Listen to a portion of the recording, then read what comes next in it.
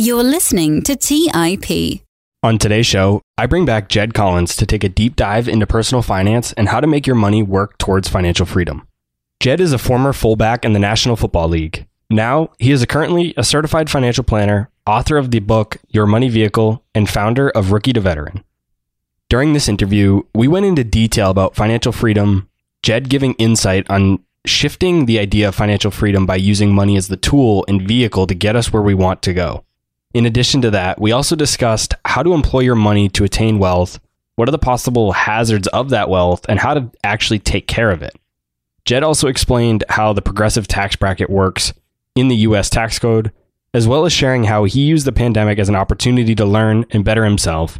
And lastly, the culture of money in the NFL. I hope you guys enjoyed this conversation with Jed as much as you did the first one. Let's dive right in. You're listening to Millennial Investing by the Investors Podcast Network, where your host, Robert Leonard, interviews successful entrepreneurs, business leaders, and investors to help educate and inspire the millennial generation.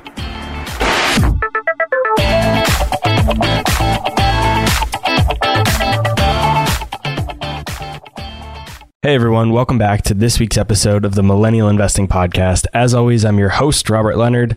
And this week, I bring back Jed Collins. Welcome back, Jed. Robert, the world has continued to spin in crazy directions since the last time we got to meet. But brother, I just love the message you put out, the audience and community you're creating, and the important lessons that you provide through this platform. So I appreciate you for having me back on. Thank you so much for those kind words. Yeah, the world is quite different for those listening who didn't hear the last episode. We talked pre-COVID and we are now talking post-COVID or during COVID. So things are very different. The world's spinning, barely, but it is. For those who didn't hear that episode, which was episode 51, tell us a bit about yourself and how you got interested in personal finance while you were playing in the National Football League. Really, it was out of fear. And I think a lot of what I do today is work with people and their mindsets and their kind of perceptions of money. And mine started in not a positive or happy place. Playing in the NFL, you get handed those first paychecks, and with each week is a massive opportunity that you can take advantage of or you can see kind of wash away. And my first checks came and kind of went, and the opportunity was passing me by. I quickly realized as a no-name player, an undrafted guy, I was going to have to do things differently. And so even though I was hiding it from coaches and the organization, I began a deep search into personal finances, the gurus we all know and love from the past, as well as beginning to earn my certification in financial planning each offseason. So the fear of kind of missing the NFL dream drove me to finding my new passion of financial empowerment and personal finances. In the NFL, what was the culture around money for the players? How do most players think about their money? Gut answer is they don't. And that's just the truth. That's not to come off shticky or even rude to NFL players. We're 22, 23, 24, 25, and you have more money than you ever imagined. And so when you're living on a $600 scholarship check and all of a sudden that turns into $600,000, there's no end. It's like how we used to see oil is like, oh, well, these are endless streams of this currency. And then you enter into this idea that is extremely competitive. The NFL is made up of the best in the world at their chosen profession. And when you look at that, you really start to understand money is no different. Guys want to compete both for the contract on the field as well as the flash and the cool stash off the field. And it is extremely humbling sitting next to a 10-year veteran as a rookie and telling yourself, I can't act that way. They're on their third contract. They are a multimillionaire. I may feel like one, but I am not today. And that's what else is kind of unique in an NFL room is you know exactly how much everybody makes. I don't know how many companies kind of abide that way, but if you pointed to a guy on the roster, I could tell you pretty close of what his salary and contract looks like. And so what we really need to understand in the NFL as millennials, as people, is there is a vast difference between being rich and being wealthy. And being rich in the NFL, most guys, all guys are. When you make $500,000 in a season, you are rich in the moment. being wealthy means you have many tomorrows that you don't have to worry about money. And so one of my objectives working with NFL players, athletes, and young people is really seeing that differentiation of, hey, I have money today, I am rich, versus I don't have to worry about money for 6 years. That is wealth. And when you can say that 6 turns into 26 or even 56 years, that's true wealth and true generational wealth. One of my favorite books is The Millionaire Next Door. And one of the main prevailing concepts in that book was keeping up with the Joneses and trying to keep up with your neighbors, your friends, your family, whoever it might be. Does that take place in the NFL? Because like you said, they're making $600,000. That's a lot of money. But when you look over at Russell Wilson, all these other stars on your team might be making 10, 15, $20 million a year. 600 grand is really not that much money. So do NFL players fall into the same trap? And the reason I think this is important is because it'll allow people to realize that even if you're making a ton of money, you still fall into this trap of keeping up with the Joneses. Oh, yeah. And the Joneses are not only, in today's world, we have virtual Joneses, which kind of puts us on this, hey, we can always see what else is out there. In the NFL, yeah, you're right. You walk into your meeting room with the Joneses, and you walk out to the parking lot and the Joneses are there. There is a sense of trying to keep up, of trying to show, but I will be the first one to say the tone of professional athletes over the last 5 years really has begun to evolve and shift into a modern day athlete, one that sees themselves as a business, both on the field and off the field. And so what I'm really excited about is this new wave of keeping up with the Joneses is no longer who's got the coolest car or biggest piece of jewelry, but is who made the coolest investment, or where did you go and where did you get that extra money from money out of the football world? So it is, again, a copycat kind of persona. But in many instances, peer pressure can be a good thing. And I think the peer pressure right now is shifting towards who can not just be a millionaire athlete, but who can be a billionaire businessman or woman beyond the game. Some people listening to the show today might have heard this idea of people playing checkers versus chess in many different areas of life. People talk about this and all kinds of different things. But what does it specifically mean in relation to money? I love this analogy. And if you haven't watched The Queen's Gambit on Netflix, highly recommend it. I actually heard it was the most watched show. And now chess is all of a sudden a relevant game again. I'm teaching my 6-year-old daughter how to play chess because of how it forces you to think, how it forces you to plan and prepare. And so as you look at checkers and chess, they're played on the same board, and yet the strategies and objectives are completely different. And so when we look at them, we see checkers as a move by move, one at a time kind of process. Chess, you have a goal, an end in mind with a checkmate, and you have to plan moves in advance, understanding the opposition is going to change the elements. So when we look at money, it is the perfect analogy in how the vast majority of us treat our paychecks. We're checkers players. I got money, I'm going to go and spend it. That's the one move. That's as far as we can see it. When we stand back and see the board and start to see the game of chess, we begin with our end in mind. We begin with that checkmate. What is that goal? And sure, a lot of people say financial freedom. I don't love that as your goal because it's not tangible. How do you work towards that? Make those measurements your goals. And then as you look at the chess game of knowing which piece is allowed to make which moves, as well as how you are going on an attack and a defensive, you really begin to see the holistic perspective of money. Money is every bit about making money, but then you got to manage it, you got to protect it, you got to preserve it, and you really have to be able to transfer it. So that chess game of not only looking at 3-4 moves in advance, but also specifically of I have a lot of pieces in front of me. How do they work together and which one is going to be utilized in which scenario? So it's a really good analogy that I love to show people. And I really encourage people to just learn the game of chess because of how it forces you to think in that dynamic.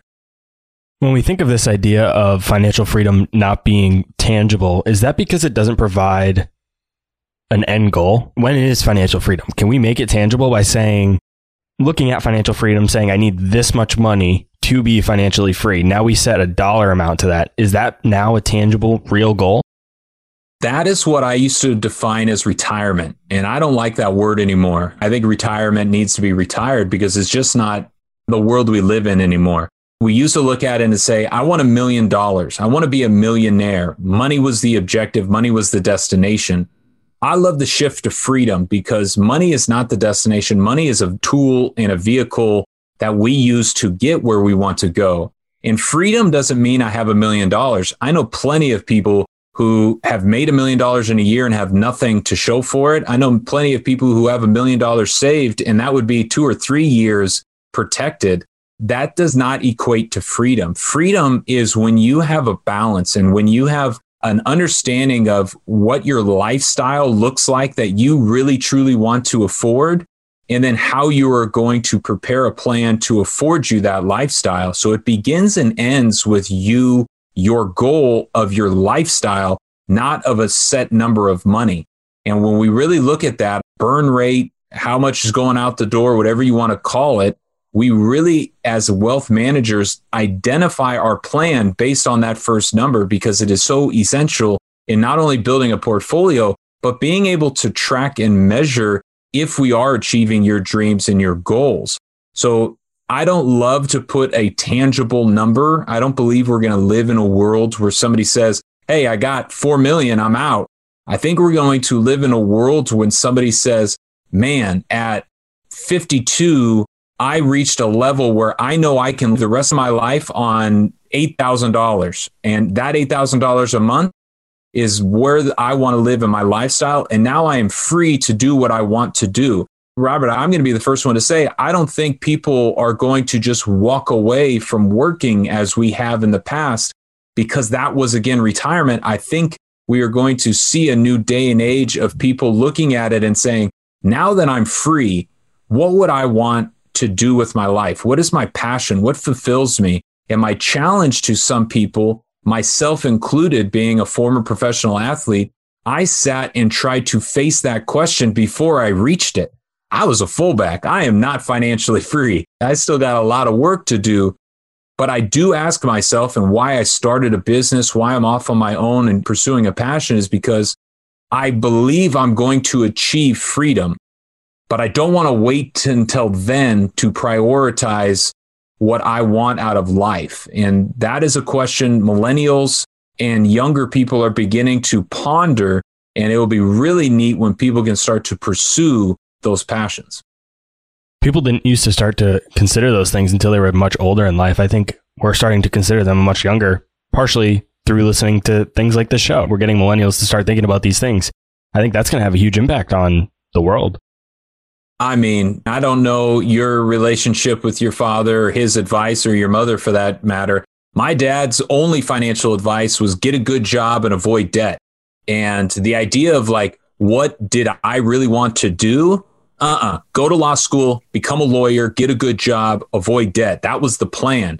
And you're right. In the 60s and the 70s, there was no podcast. There was no internet. There was no social conversation around what people want in fulfillment. It was simply get an income, pay off your debt, hope for that one day when you're 65 that you get to ride off into the sunset. So I think you're absolutely right. I think we are flipping a lot of systems, a lot of old expectations. I think the higher education platform, I think working for major corporations, I think how we look at our financial journey, pensions, all of that have gone away. And so the game and the conversation has changed. And we are very fortunate to have avenues like this to where we can educate and empower ourselves, because that, again, was not an avenue people could pursue in the past. When I started this show, I originally created it with the idea of focusing on strictly investing in the stock market for millennials. Then I quickly realized that to be a good investor, you had to have a strong personal finance base, and you had to actually have money to invest. So I added personal finance and side hustles to the topics that we cover here on the show, both of which I think help with investing. That said, for someone who might not agree with me that personal finance helps someone become a better investor, why should they care about their money outside of just investing? I love that. And I'm with you. Most people's introduction into finances is investing. It's the sexy engine that everybody wants. Mine, no different than anyone's. My first introduction was I went and bought some stocks, and it was cool. One of my first stocks was Lululemon, and I crushed it. So I thought it was super easy. And I would assume most of your continued listeners know investing is not easy. It is easy to stumble into a win. It's easy to get one home run. But to do that over and over again is extremely challenging. And so the side hustle piece, I think, is extremely important because that is the building of our passion. That is diversifying not just our investments, but our income, diversifying your skill set, diversifying, having another avenue. But the three reasons why I think people need to take personal finances literally and seriously outside of investing is starting with the golden rule. If you spend more than you make, you'll never have anything to invest. And that's just like a bar high up in the air to just begin with. But then you go to taxes. Everybody wants to talk about investing's returns. How can we get more returns? How can we beat the market? Where's the alpha? When some people need to understand, a part of personal finances is using vehicles in front of you and the advantages you can have to mitigate, reduce, or even remove liabilities like taxes. And so if I can reduce or remove a tax liability of 15 to 20%, I just increase my return by that much. So that's a second major piece is if you understand how taxes work, you can begin to prepare your plan better. And third, and maybe the most important, is the least sexy of the topics. Personal finance, we have to begin with the idea of insurance. If I am not properly insured, I can lose everything. And that is a really, really scary thought because in today's day and age and game, people can come at you from every which way.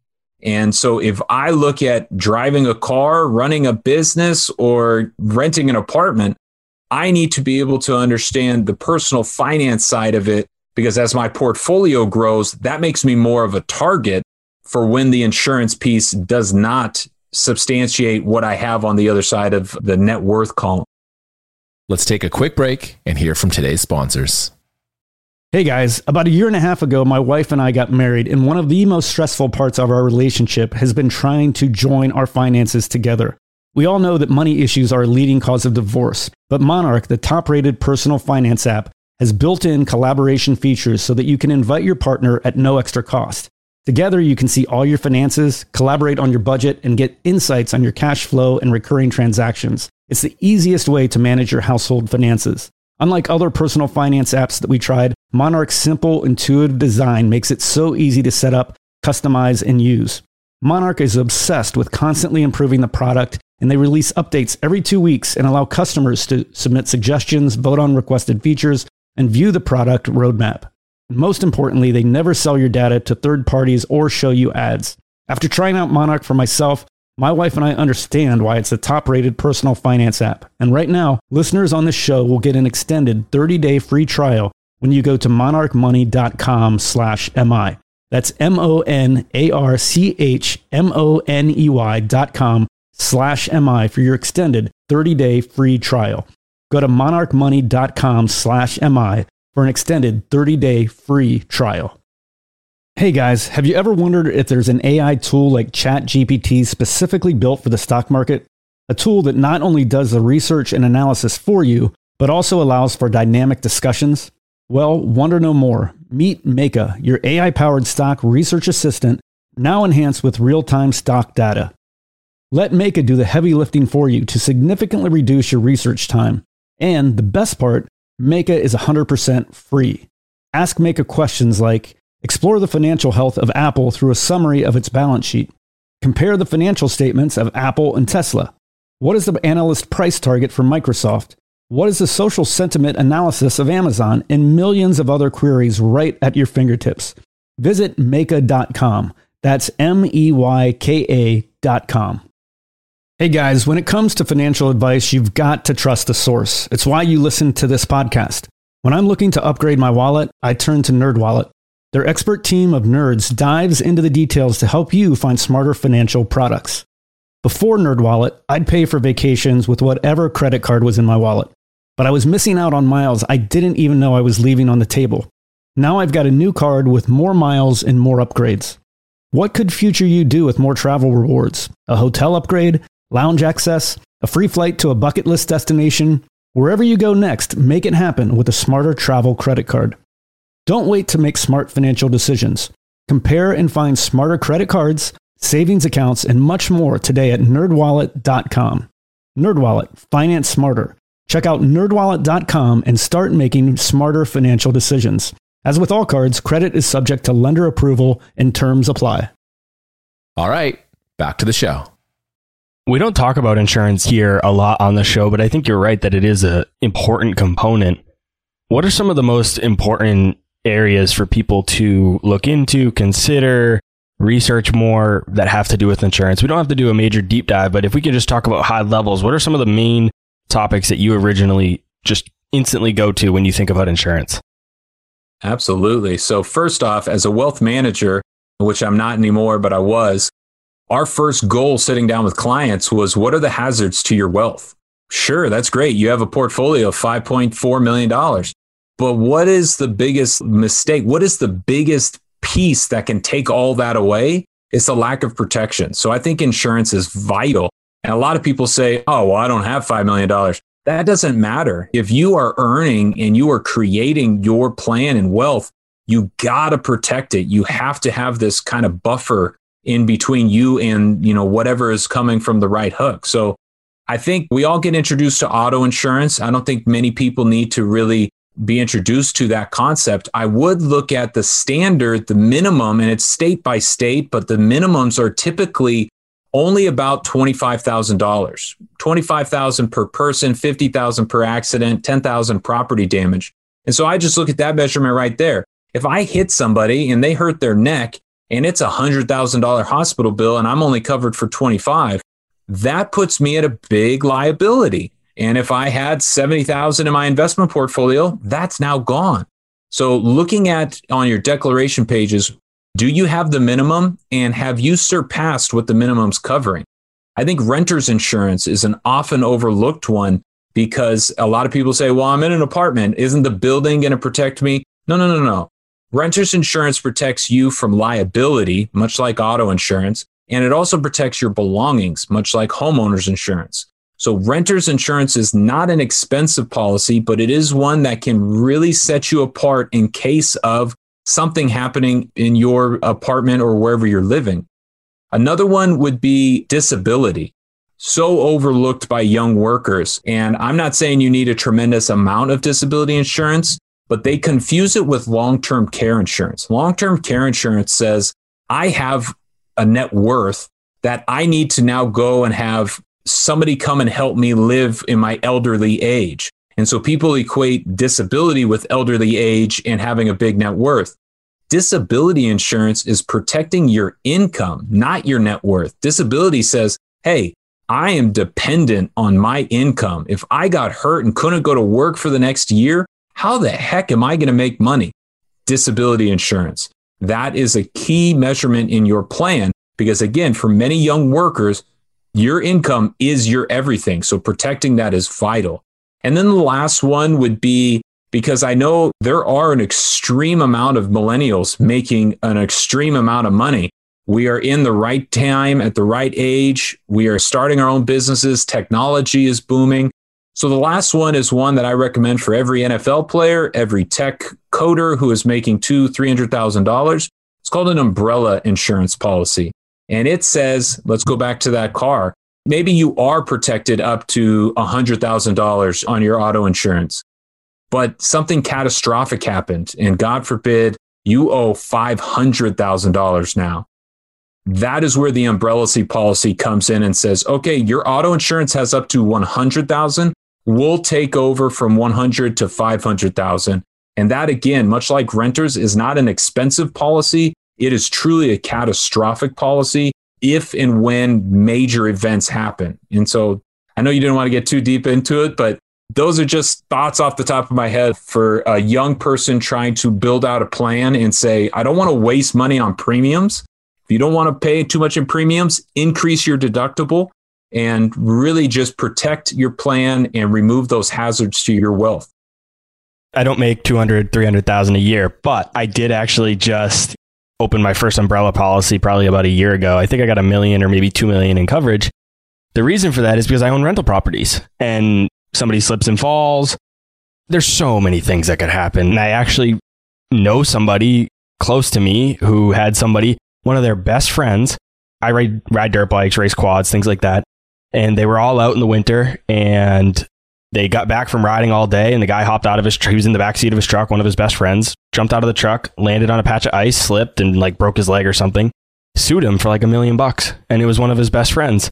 So you never know. The dumbest things can happen from people that you trust. So for me, I was like, and it's pretty cheap. Like you said, the umbrella policy is honestly pretty cheap. So I just went ahead and got it. Like, I think it was $1 million, maybe 2 million, but I think it was $1 million.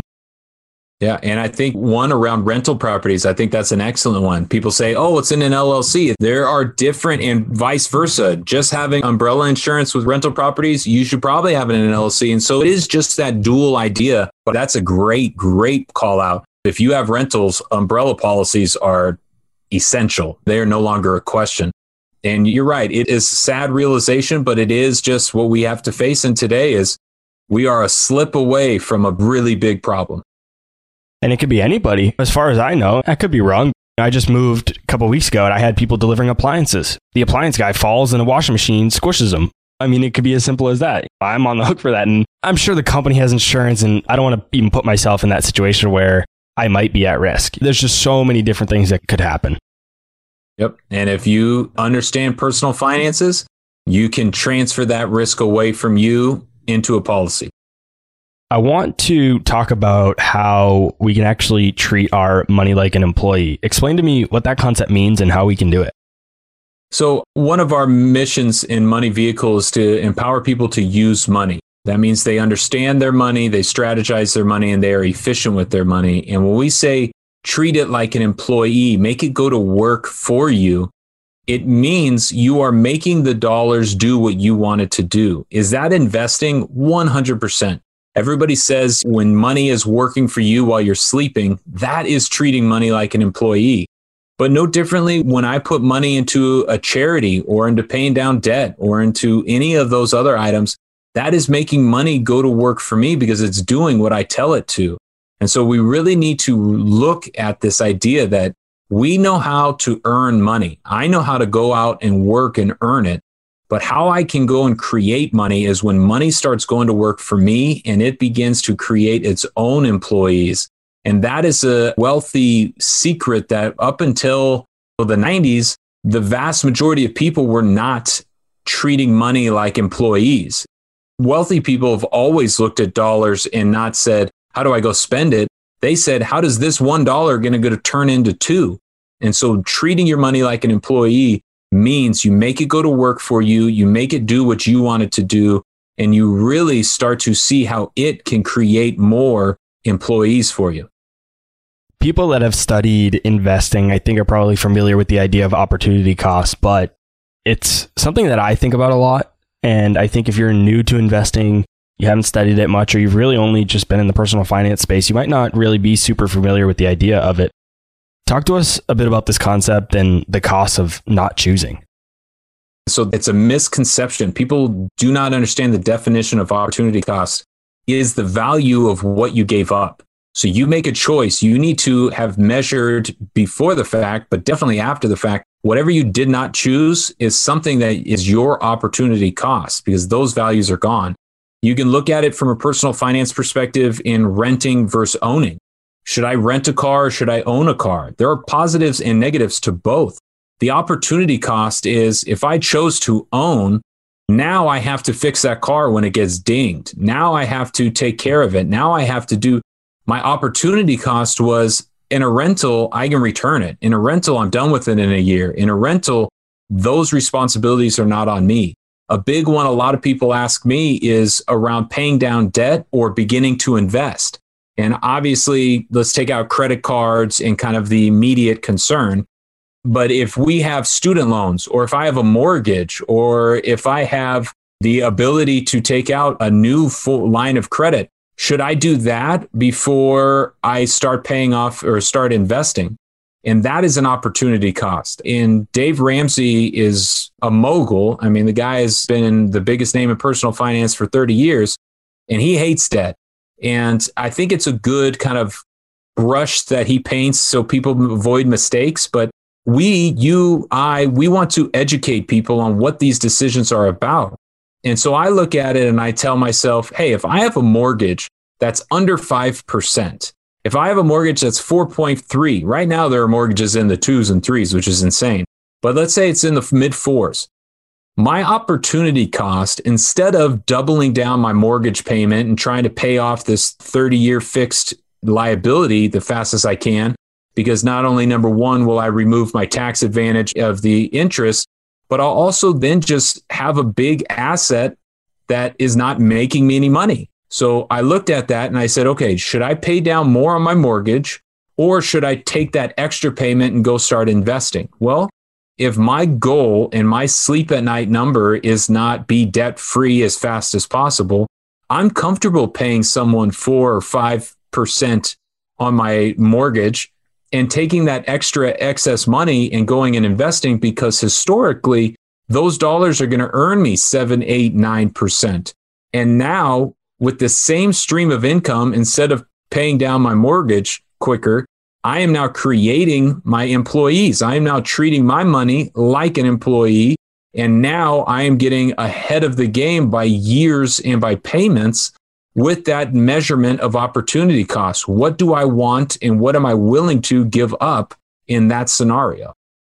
This might blow your mind, but I just bought a property on December 11th. I locked in a 2.25% fixed rate for 30 years. And I was literally at the closing table signing the paperwork. The closing agent said to me, this is the lowest interest rate I've ever seen somebody close with. And I paid 0 points and didn't buy down the rate at all.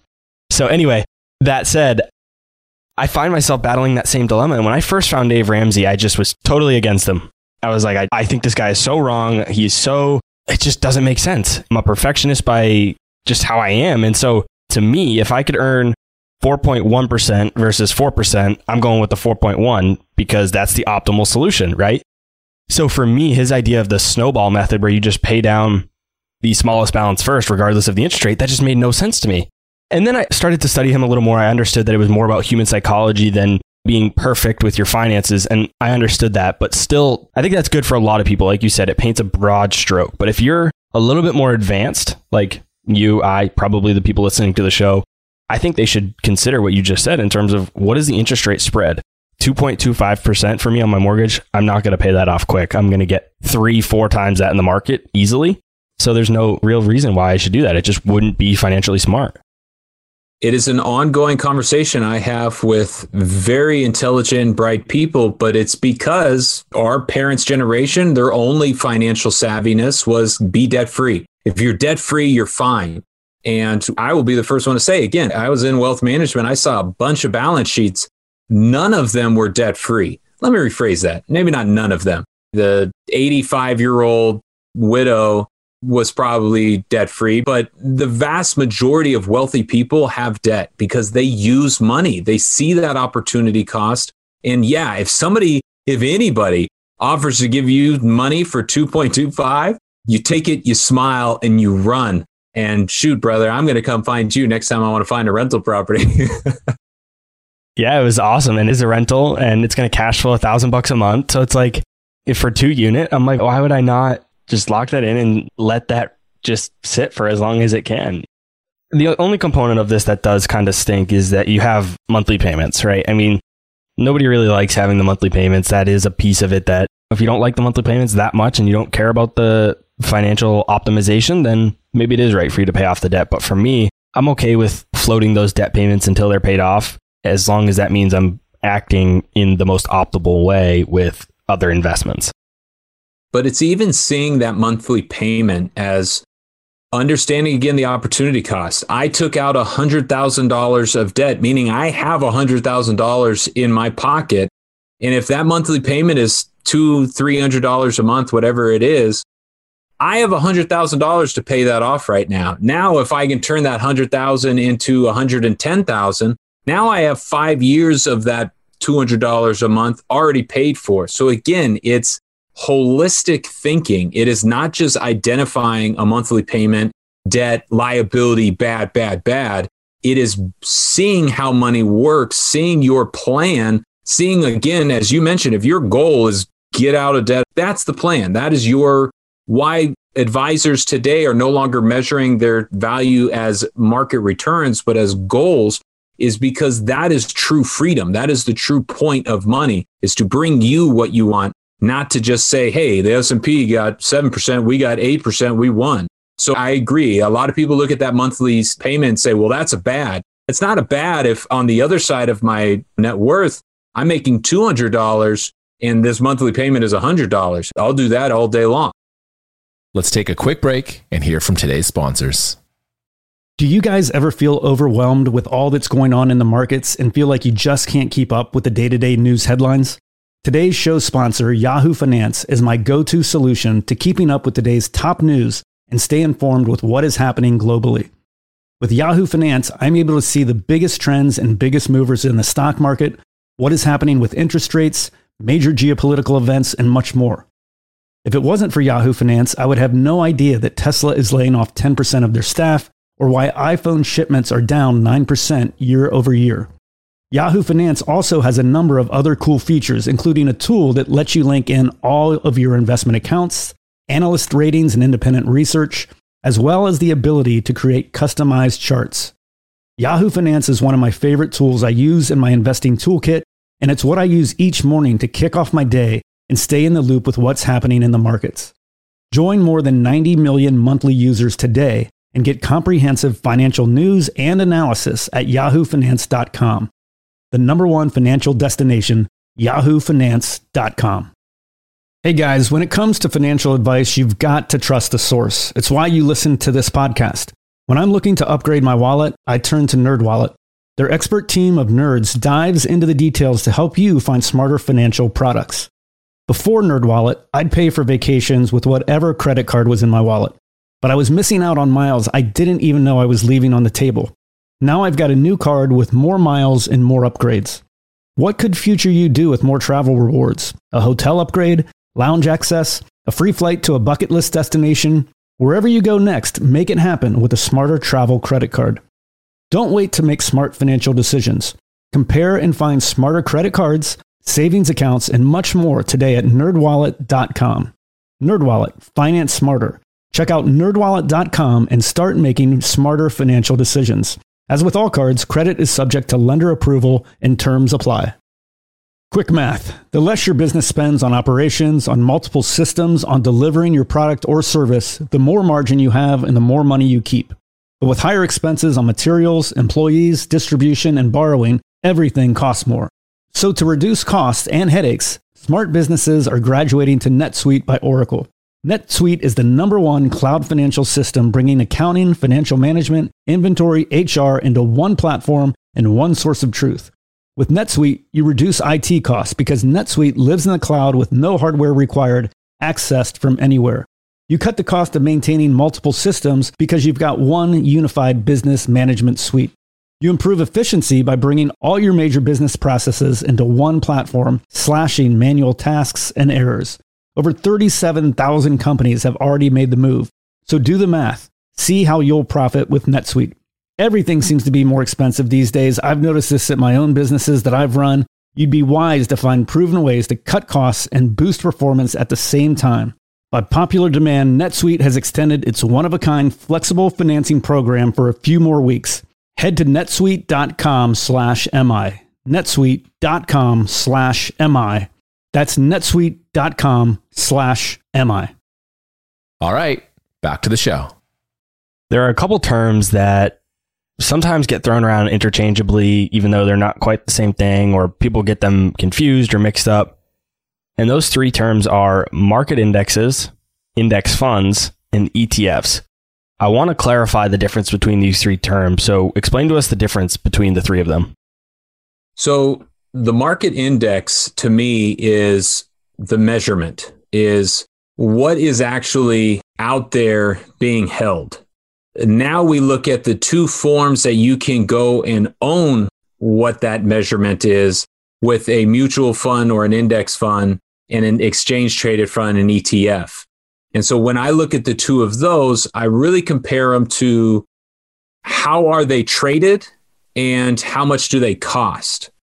When ETFs originally came out, the big differentiator was mutual funds are traded, and I say mutual fund, index funds are a version of mutual funds. So index funds are traded at the end of the day. They are not traded intraday like a traditional stock would. ETFs can't come out and say, do you want to buy this at 9 a.m. or 2 p.m.? You got it. Here you go. This is an exchangeable security. But what really began to say was ETFs can charge much, much less because they were having trade fees. So every time you traded was a $7 or $5 fee along with it. As all of the fees have kind of come down, there really has no significant difference between a ETF and an index fund. Your underlying cost, the basis points, may tilt a little higher in index funds, the mutual fund side. But even today, they are pushing those all the way to zero. So for you, the institutional investor, when you look at big, broad companies, they want, quote unquote, a little more stability in mutual funds and how they are valued. ETFs are a little bit more volatile, so the institutional investor is going to tilt toward the mutual fund index fund. Whereas I think the individual investor can look at that pickup in basis points and start to say the exchange traded fund is something that still gives me the diversification. It still gives me the same ownership, but now I can save on the upfront, which if you buy real estate, same in stocks, you make money when you buy it as well as when you sell it. So it's what is being measured and then two avenues on how to own those. And in today's landscape, they are taxed slightly differently. Mutual funds having distributions, again, ETFs being taxed like a stock. But I would compare them pretty much equal for the average investor looking to get into a broad diversification. When we think of the word risk, we often default to the stock market and then further to volatility or the loss of capital. We even think about position sizing, diversification. But in a more broad sense, when we think about risk, what are your 4 ways to handle that? So again, I look at this in a measurement perspective and I say, what is the likelihood it will occur and what is the damage it would cause? And if you build out a little 4 square of high likelihood, high damage, low likelihood, low damage, and then high, low, you begin to be able to look at the risks in your financial life, in driving a car, in really any aspect. So as you look at the 4 ways, you really can look at and say, how can I measure it? And I look at the likelihood and the damage. And the likelihood of it occurring, if that is high versus low, in the damage it will cause, high versus low. And if you look at those 4 squares, you can begin to place your risk in one of those 4 places. If it is a high likely, a high damage, you want to avoid that at all costs. That'd be like drinking and driving, getting pulled over for a DUI. So low likely to occur and a high in damage, that is something that I want to transfer through an insurance policy. If it is a high likely to occur, but a low in damage, that is something that I want to reduce. How can I lower the risk of that? Let's say running out of gas driving around in your car. I reduce that risk by filling up my gas tank. I can reduce that. Now I look at a low likelihood and a low damage. That is something that I'm comfortable retaining.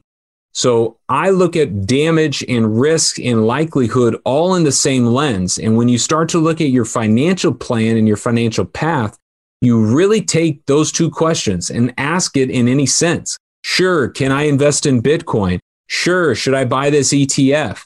Sure, should I get an insurance policy? Sure, should I buy that rental? All of those is what is the likelihood something is going to occur, and then what would the damage be if it did? And then you can begin to say, I want to avoid it, I want to reduce it, I want to transfer it, or I want to retain it. My next question is a big one, and we could probably have an entire podcast episode on it. And I realize you're not a CPA, so I could bring on a CPA to talk about the nitty gritty, but I want to talk about it from a high level. Break down the US tax code for me And I chuckle because I know just that sentence of break down the US tax code, that's huge. Just from a high level, explain how the progressive tax bracket works in the US tax code. I love this. And again, what Money Vehicle is trying to do is create stories and analogies that really communicate these topics in common day tongue. So I love, in the course, we bring people into an ice cream parlor.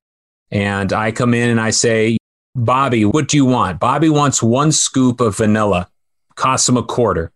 That is great. Good job, Bobby. I think people who go into ice cream parlors and order vanilla are just absolutely insane. Doesn't make any sense to me. But Bobby, here's your 1 scoop for $0.25.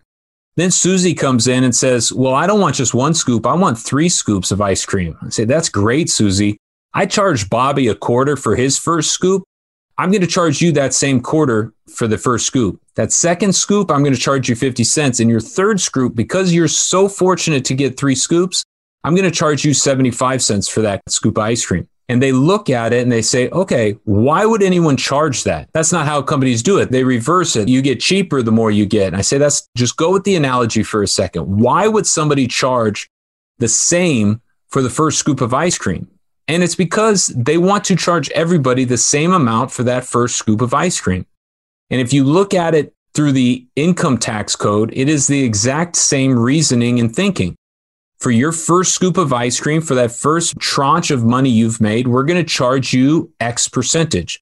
I don't care if it's a kid working at Starbucks or Elon Musk. His first $10,000 is going to be charged the same. And then as you progress, as you earn a second scoop of ice cream, a third scoop of ice cream, and beyond, I can now charge you, because you're fortunate to have more scoops, I can charge you more the higher you go. And so really looking at it through that lens, our progressive income tax code says the more money you make, the more I'm allowed to tax you. And I want to point out that the vast majority of our income tax code is about how to reduce and avoid taxes, not about how to pay them. Only about 10% is actually explaining how the payment works. The rest are how to structure and organize ways to reduce your tax payment. So I really love the idea of the income tax code. One of the biggest mistakes people always tell me is, I don't want to get a bonus at the end of the year because then I'm going to end up losing money because it bumps all my money into a higher tax bracket. You only get charged per ice cream scoop, per amount of money or bracket, you get charged a certain percentage. And then you do get an effective or average tax that you pay on all of your money, but it is not one bracket. It is how much did you pay overall versus how much income did you make. I have to admit, and put myself on the hot seat a little bit here, you have a 30-question test on your website, and I was playing around with it before the interview, and I think I got like 28 or 29 out of the 30 right, and I like to think I'm pretty well educated when it comes to financial topics and investing in money. I got this one wrong. I'm not a tax professional. I don't know the tax code that well, and I admittedly got this question about this progressive tax system wrong, and it highlighted to me that I need to learn more about this. This is an area that I need to focus on and research a little bit more. And for people listening, what can you take away from that? And that is, you never know everything. And I never thought I knew everything, but sometimes you'd be listening to podcasts, you're like, oh, I already know this. Well, there might be something right around the corner that you don't know. And for me, this was one of those examples. Yeah, and that is one. I have yet to have somebody get a 30 for 30, so don't feel bad. And the idea is all your money taxed the same. Is if the first dollar you make taxed the same as the last dollar you make. And a lot of people do. They think, well, yeah, it's all in the tax code. But the answer is no. If you line your dollars up in an actual line, the money you put at the end is taxed differently than you put at the beginning. And why it is neat to look at tax deferral, 401ks, IRAs, is you take money out of the back of the line and save taxes from that group, not from the beginning. As a former athlete and entrepreneur, I know you're somebody that works super hard. You're used to hard work and putting in the effort that's needed to get things done. So I'm sure you're not sitting back and letting the pandemic pass you by without using it as an opportunity to get better in some shape or form. So during this time that we've had, what are you doing to learn or just better yourself?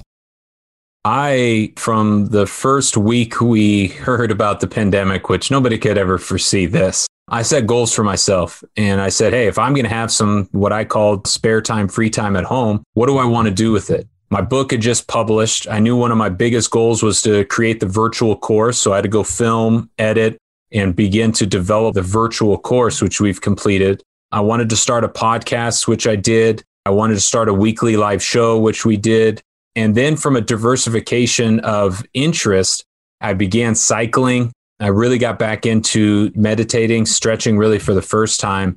And I started to challenge myself and say, where is the world going? And how do I better prepare for where it is going with my current skill set? I love talking. I love speaking. I love engaging with people. That public speaking forum was taken away. What was the new avenue? Where could I go and capture some of the opportunity in the chaos?